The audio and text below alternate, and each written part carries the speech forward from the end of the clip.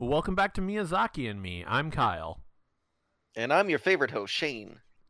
and we are going over not our favorite, but well, actually, it might be one of our favorites, but it is my Neighbor Totoro. Yes, the logo itself, we are pretty much reviewing Jerry West right here. Yeah, we are reviewing the mascot of Studio Ghibli itself, my Neighbor Totoro.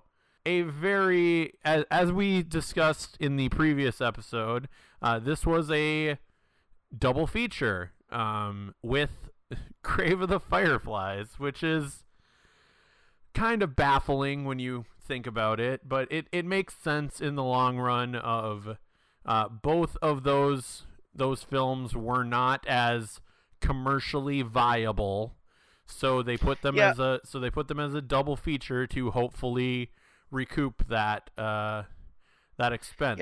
The idea of this movie was actually originally rejected earlier in the '80s, when Miyazaki brought it up, and it was only agreed to be done because of the double feature. The financiers and distribution executives, uh, quote, didn't think the furry giant could take off literally or figuratively, and also that distributors simply didn't believe there was an audience for a story about two little girls and a monster in modern Japan. Because, Japan's always been bad with monster movies, right? Yeah, they never do well. They never are known for them at all. Um, but this ends up as the double feature. It ends up going to make 1.7 billion yen in Japan when it was the double feature. So It didn't really become successful until it was out of theaters, but it was originally a flop in the box office itself. A lot of the money that it made that you're reading for the making are actually from like re-releases and yes, redistribution to theaters. But once it made its way to television, it developed a cult following in Japan itself. yes, This movie actually had the worst opening box office of any Ghibli movie. yeah. That doesn't surprise me in some aspects. And it was released just like Grave of the Fireflies is on April 16th, 1988, as part of their double feature, and we went over in more detail during the last episode our animation timeline, but it had some stiff competition for sure. The first Appleseed movie, Akira, The Land Before Time, Oliver and Company, and if we count it as an animated movie, Who Framed Roger Rabbit. Yeah, I mean, I don't think this movie, if it had been released in theaters in America at that time, which I don't believe it was, I believe it was only released in Japan, would have even dented the box office at all. No, it wouldn't have. I don't believe so either. But as we've said, upon re-releases, people love this movie. Yeah, no, it is, like I said, it's a cult classic. Developed a very large following of people from the kind of wholesome nature of the film. That it's a sweet film rather than, a lot of the things that you mentioned there. As sweet as Land Before Time is, it's dark. I mean, it's Don Bluth, so of course it's dark. And there was a lot of kind of darkness in Yeah, children's movies at the time. Like there either had to be a dark film or action packed is really what they wanted, and this didn't really have either of those. So once it went to television, people found it as kind of a sweet kind of release film for to let the kids watch, because it's nothing in this movie really makes you worry. no, nothing. Like, and even so, like the only things that actually make me like get worried during the point of this movie, I think, were because of the juxtaposition and being so close to watching it with Grave of the Fireflies. Yeah, since there's so much child death in that movie, that if you are not sure how this movie's Yes. gonna end and you go into this one, and the second they're searching for a child, you go, "Oh no, not again! Don't do this again!" Yep, exactly. It's like, oh no, like if anything, like no, normally in a movie it'd be a little bit of a worry, like, oh no, where are they gonna find May? And then it's like, oh yeah, well, of course they're gonna find May, she'll be fine. It's just, oh, let's see how long it'll take Setsuko to find her. But then you realize, like, oh man, we just watched this really dark movie where a bunch of kids die, and are they gonna pull that again? And it's like, oh, they're fine. Yeah. Okay. Well, an interesting thing about this movie is that it's two interesting things. One, it's set in a real place. It is based in Tokorozawa, Japan, which is about an hour outside of Tokyo. And it is actually based loosely off of Miyazaki's childhood. Obviously, he didn't ride a cat bus or hang out with a troll, but his mother was sick when he was a child, and he was living in this area, and he kind of based around kind of feelings that he was having back when he was a kid, which is one of the reasons why he was really pushing. Yeah, I believe he actually wrote that part of why he had the two main characters be female was the fact that he thought that if the movie was two boys, it would be too painful because it would be too much like his experience as a child. Because his mother had, I believe they said it was spinal tuberculosis, and that's why she was in the hospital. And yeah, it's such a wonderfully made film, though. And you can see from the very beginning, speaking of the juxtaposition between the two movies and comparing and contrasting them, Totoro is so colorful. And you get these bright, lush greens and blues, even in like our opening segment, which is the dad and Setsuko and May driving into town to find their new house that they're staying at while the mother is sick.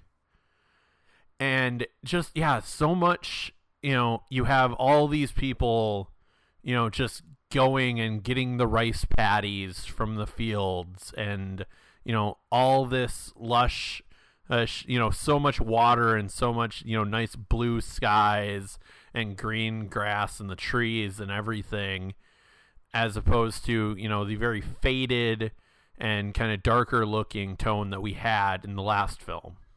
Yeah, it is really pretty, and it's the animation itself. I mean, obviously it's fun monsters and things like that to really feel dynamic in comparison to Grave of the Fireflies, but it is a very pretty film, and I mean that's kind of the art style of Ghibli films and Miyazaki films is this kind of really put a lot of detail into the scenery around them, so that you always have, even in throwaway little scenes, there's always something kind of nice to look at, which is nice. I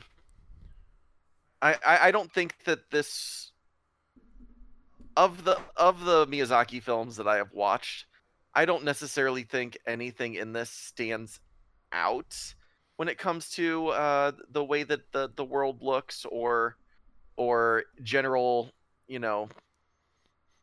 prettiness of the world, I guess, or general kind of look of the world. It to me, it is the most average, because I think they were trying to really portray the actual place that this is based out of really well, and I just don't think it stands out as much because of that. Yeah, I can see that. I think it was just part of it is the choice in colors that make it stand out. And actually, one of the people that I was going to bring up as we were going on in this discussion is Kazuo Oga, who was the art director for this film. And this was his first film with Studio Ghibli, and would go on to. Can I guess that he did he do Kiki's Delivery Service as well? In some, yes. Oga would be, so they served on as background art as here's the films that they served as the art director for. They would end up coming back for Only Yesterday, Pompoko, Princess Mononoke, and The Tales of Princess Kaguya. Huh. The first two don't surprise me because they're very, regular world kind of feel like this one. They don't get as fantastical. Yep. But then Princess Mononoke kind of throws that for a bit of a curveball. Yep. But you are correct in the fact that they also worked as a background artist, and the Ghibli movies that they worked on as a background artist were Kiki's Delivery Service, Whisper of the Heart, Spirited Away, Howl's Moving Castle, Ponyo, The Secret World of Arrietty, and When Marnie Was There. So all the other ones.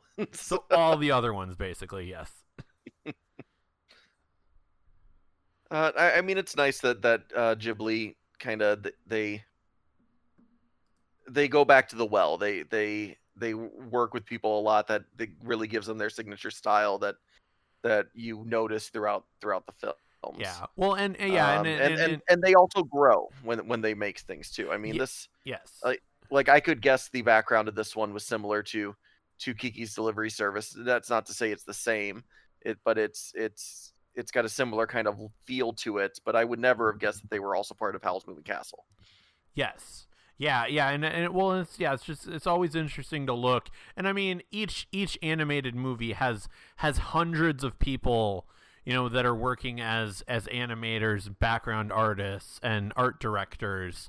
Obviously, it was easier to see what films that Kazuo Oga had done as art director, because there's only one art director as opposed to the dozens of animators that are on each project. So, and of course, the storyboards were mostly done by Hayao Miyazaki himself, as he's done for basically all of his movies. Even up to The Wind Rises. And most likely for the one that he is in development of now. Well, but that one hasn't come out yet, so we can't say that one for sure. That's why I said most likely. Yes. So this movie, I mean, it's a very simple plot. It's family moves to the country. Really, you're only introduced to the two little girls and the dad at first. Find out that the mom's sick and she's gonna come live with them. What the older girl's going to school, the young girl stays home. Young girl finds kind of this fantastical world with trolls. Totoro, which is a mispronunciation of the Japanese word for troll, Toruru. Yeah. I was gonna say, I think it's Toruru or something similar to that. Yeah. And then they go on a couple little mini adventures with Totoro.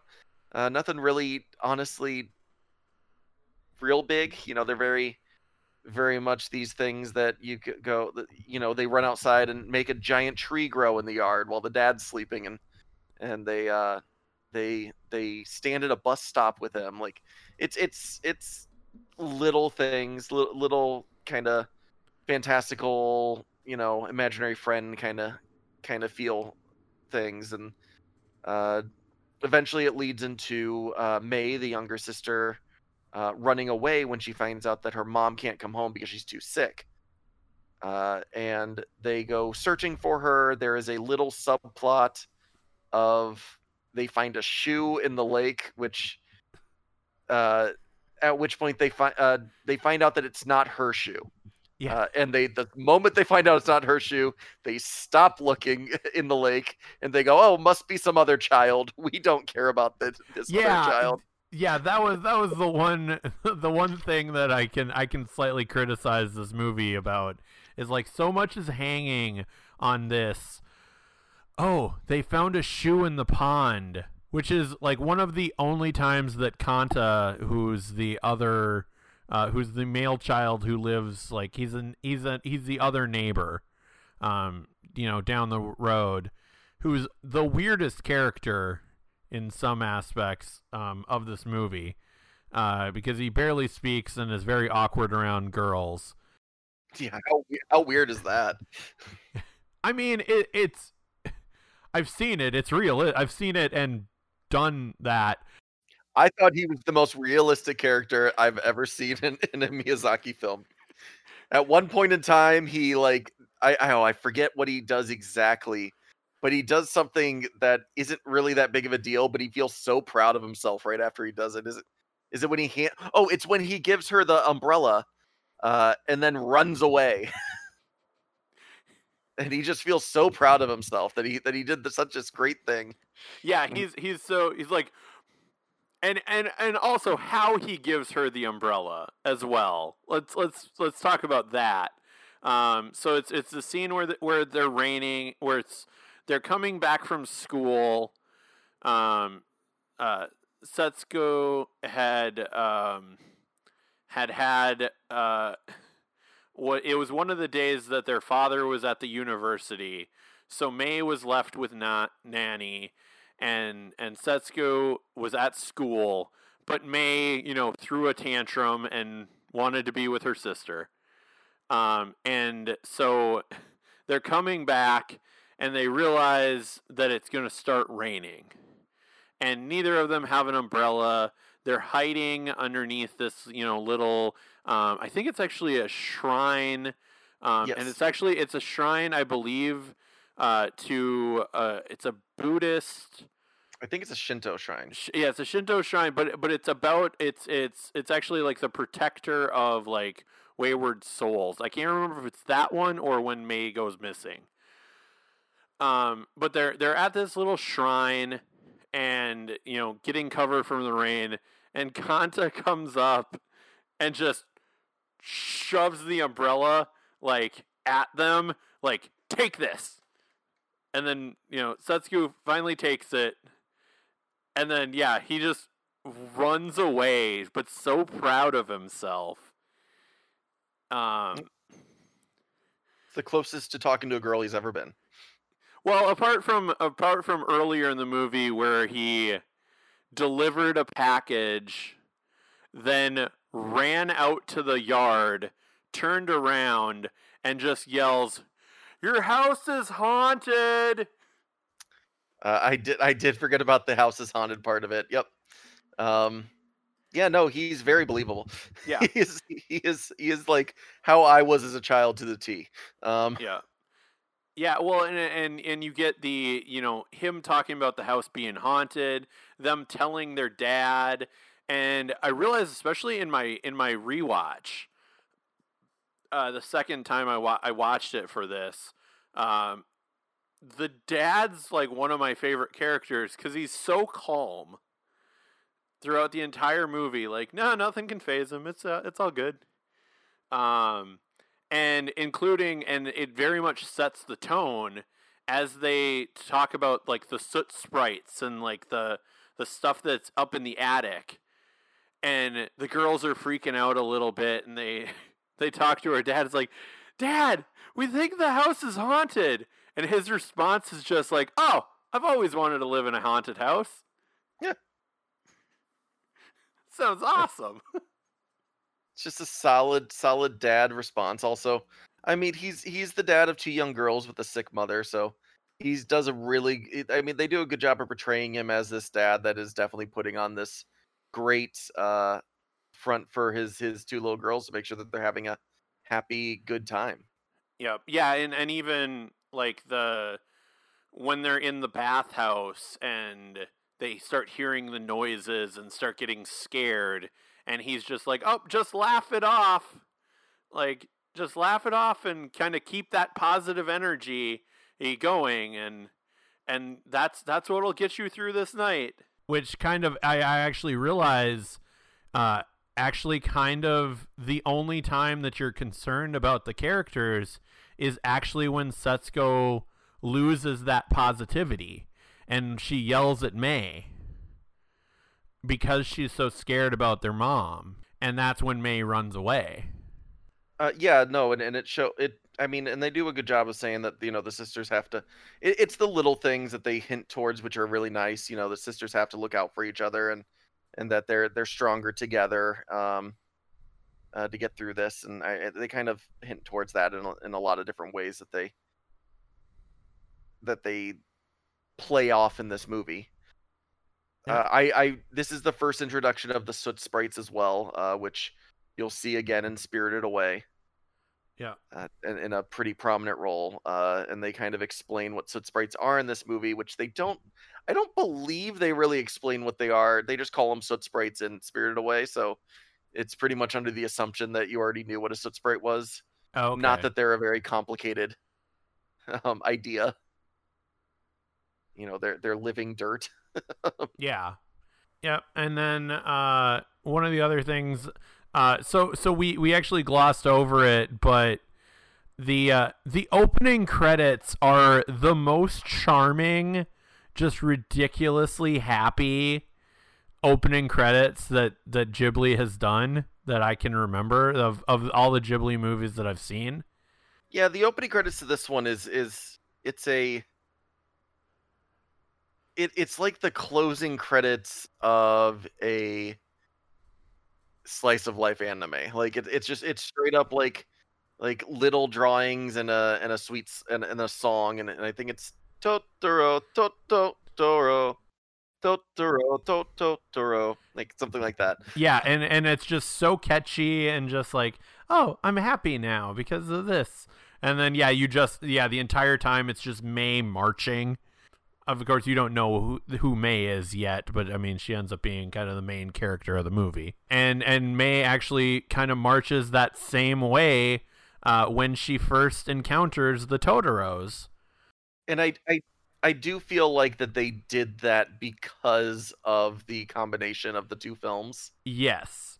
That they did the really over the top, like fun, sweet opening song that they don't really do in any other movie, just because they knew that emotions were riding high right before this.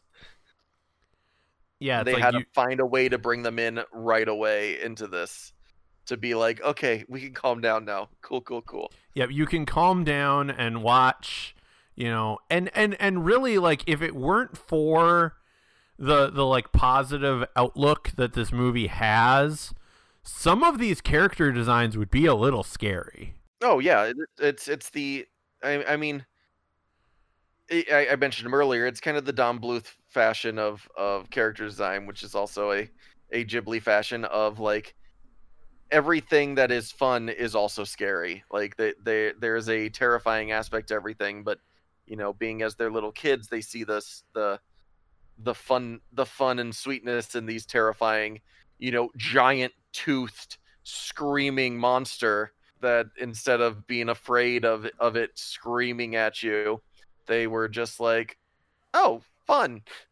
Yeah. The first time you see like I think it's the Totoro or King Totoro, like May's on top of it, it screams at it, and then May just screams back at it. Yeah, and then laughs and like cuddles with him and takes a nap with him. Yeah. It's just, and it turns out that it is a sweet troll and not a bad troll, so it works out fine. But like, this could easily have been a scary creature. Like, if you think of the description, this probably 8 foot tall, hairy, huge teeth, claws. Looks like a giant bear, creature, but it's the most cuddly, charming little thing ever. Well, the chibi version, is the most adorable thing in this movie. But so you've got the super little version, the slightly bigger version, and then the huge version. And I love May seeing the little one at first, and like the little one's reaction to May being able to see it, because it's like slightly transparent at first, and it's just walking around, and then it becomes less and less, transparent and more opaque, and then you just see it turn around, look at May like, "What? You can see me? Why? I gotta get away from this creature. I don't know what this is." As it tries to scurry away, and May keeps running after it. I mean, the granny kind of sets it up before, saying like, when I was your age, I could see these things too. To the idea that they're real, not fake. It's just you have to have a childlike mind to see it, and which I really like that they play with that throughout the movie. I like the fact that the kids can see these creatures, but you never break that imagination of like the adults, like, because I've seen it in other movies where it's like, oh, this is an imaginary character, and then an adult will walk into the room and you see that the kid is clearly just playing with themselves or playing with something that's not there. And this movie never does that, really. Like, the dad never sees them, Granny never sees he's the Totoros, but they also never don't see them. Like, even you could almost have the conceit later in, like, as the cat bus is running around and runs through, that the adults are just too caught up in their own selves to notice it more than, like, it doesn't exist. Yeah, and they hint at that pretty well, like in the tree growing scene where they even show the shadow of the tree in the house, but the dad just doesn't turn around to look at it. Yep. And I love the fact that as the cat bus is running towards the end, I don't want to talk about the cat bus. No, but I get to talk about another creature that you like, because as that thing is running, a dog's actually barking at it. Oh, I did not even notice that because I was too busy being terrified of the cat bus. No. I mean, it's a terrifying thing. It's the most terrifying thing in this entire movie. But I do love the fact that, as it's like running around as they're searching for May, it goes past the adults. The adults, think nothing of it. But then there's this dog in like one of the houses that's just barking at it. And I just wrote, haha, the dog is barking at a cat bus. Yeah, I completely just kind of breezed right by that. And so actually, speaking of that, because it might have been a difference in the sound design, and as well, what I did for this movie and what I'm actually going to try to do moving forward, because I think we've talked about this before on how basically I end up watching these movies twice. Once to kind of get my general overall impression of it without having to go too in-depth thinking over it too much, and then a second time to take notes. And I with this time around, I actually did the first time I watched it in English as normal, like we normally do, and actually the second time I watched it in Japanese. So that's why when I went to turn on again, it jumped right to the Japanese track. Yes, it did. I was going to tell you about that, but then I couldn't have told you it on the podcast. So that's true. Cool. What'd you think? Really good. Like the voice acting was really solid in both versions. Nothing that super stood out, but I mean, like we've kind of said, that's kind of this movie overall, and it's just a very good, well-made movie that, towards the end, like, I feel like a lot of why people love this movie is nostalgia, but it's not because it's a fantastic movie, like life-changing movie. But it's never, nothing's bad about it, and I like I said, I like the fact that it has this, it gives you this outlook as well, that to keep your positivity going and kind of try and find always the bright side on all these situations. This movie is still the bottom of my list. Okay. I don't know. I get it. I get the allure. It is cute. It is a neat little story.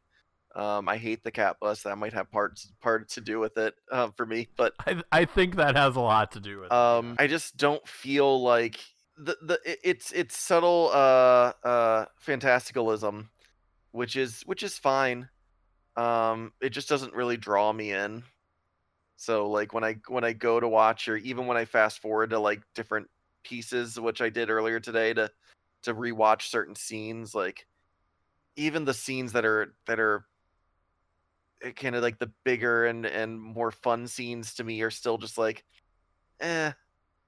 Like I could take it or leave it with this one. I'm sure I'll get a lot of flack from from some friends for that statement, but it's just not. I don't know. It's just not me. I guess it's just not my. Yeah, no, I get that. It's probably the least my cup of tea of all the movies, which is weird because I did like Ponyo, which is very very similar in the way that they make these movies, but I just feel like the scenes where, and we'll get into Ponyo obviously much later, but the scenes where they're doing fantastical things, there's more going on and more to look at in the scenery and in everything that's happening. And this one, it's just kind of dull. Okay. Yeah, so I think we are at our very first where we are on polar opposites, cuz this is like my second favorite movie that we've watched so far. Well, second best movie that I think we've watched so far. So yeah. And like you said, it's towards towards the bottom, whereas I really enjoyed this. So yeah. I mean, it's not that I didn't enjoy it. It's still a good movie. yeah. It's just not that exciting of a movie. And movies don't have to be exciting to be good. But I don't know. I feel like when it is more of a fantastical, more of a fun and lovey movie, that there has to be some more. I don't know, more. I don't know whether it's yeah. No, I get where you're coming from on that. like this is a very well built world that I don't even know if I can say that, because they kind of just jump right into it rather than building it. I just think this movie's just fine. Okay. It's just fine. Would I go back and watch this again afterwards? Maybe if I have a child in 27 years. No sooner. I vow to be 60 years old at my first kid. But I don't see myself going back and watching this movie again. Okay.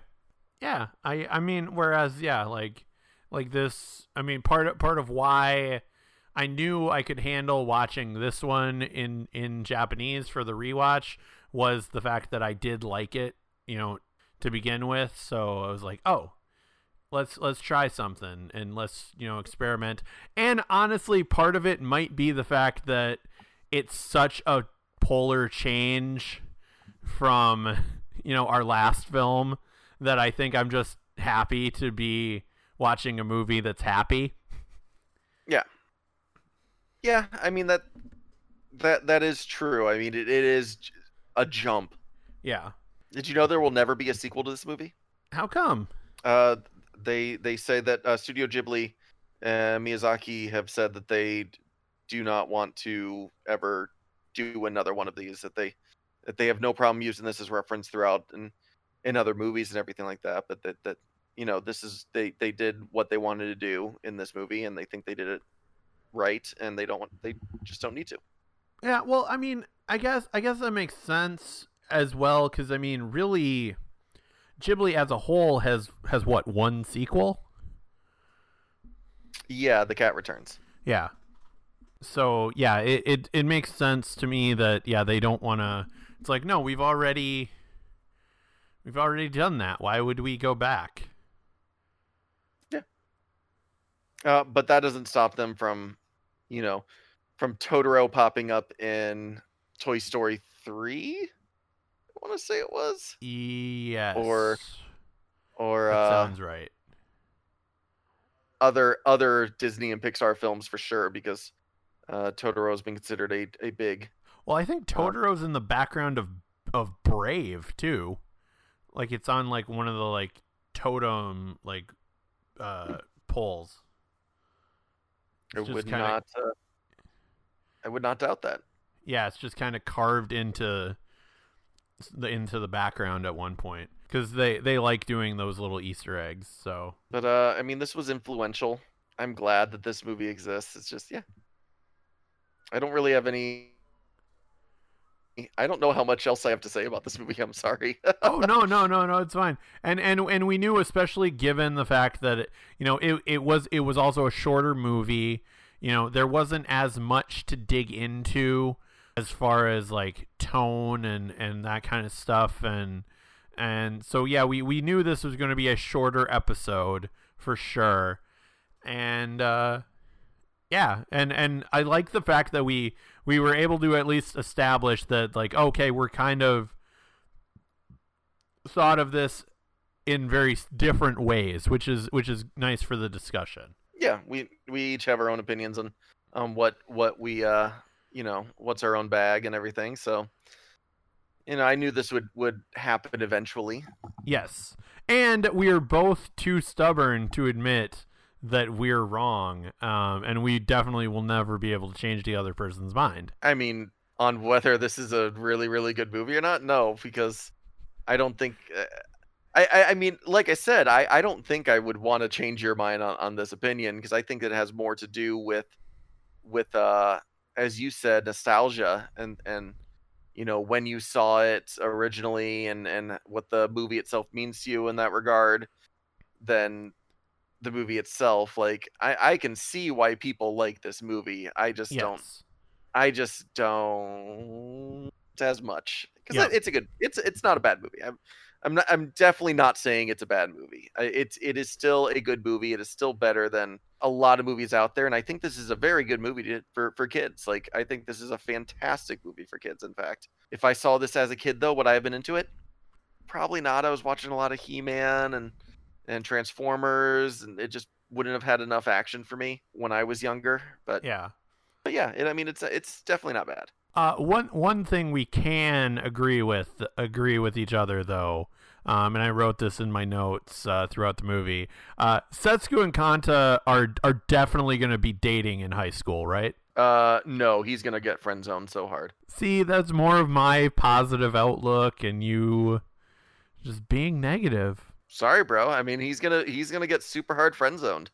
He is befriending her very well right now in the movie at the time period this has happened, and definitely they would end up probably playing with each other and everything after this all goes down, and he has a female friend now, and then as it switched to high school, she will move on to someone else. I don't know. Yeah. So Glad I so could so throw that out there. yeah. So the other thing, though, I like. I almost do wish they would at least do a short. There's a cat bus in May short. Okay, yeah. Cause I actually like the little teases that they do in the end of in the end credits of, May. It looks like May goes to like a daycare or something, and definitely controls the daycare because it looks like she has all these little minion babies. Yeah. I mean, there is some world building done at the end that could lead to something kind of fun in a Totoro world kind of style. Yeah. And it's nice because the mother comes back home in that as well. Yes, that's nice. And it looks like they might have a little brother. Yeah, I was wondering, like, yeah, if the baby's a little brother or if it's like somebody from a daycare or something. So, final thoughts, and then do your plugs. I think I've relayed my thoughts pretty well on this one. I've done a lot of talking about great for kids. Watch this with your 8-year-olds. Yeah, that's it. That's all I got. So make sure to follow me at Knocked Out Films on Instagram, Twitter, and check out this podcast and find this podcast at knockedoutentertainment.com, and make sure to like and subscribe on the YouTube channel. Listen to Fantasy Hangover. Hopefully we'll have another episode of that soon. We're just doing them intermittently right now with The Way of the World. And Go vote. Make sure to vote absentee or in person, however you got to do it. Just vote. Next time we will be doing Kiki's Delivery Service, I believe. Yes, that is our next film. And yeah. Anything else? No, because I haven't seen Kiki's, so I have no idea what to expect, really. Oh, this will be interesting. I haven't seen it in a long, long time. Okay. All right. Well, be good to each other.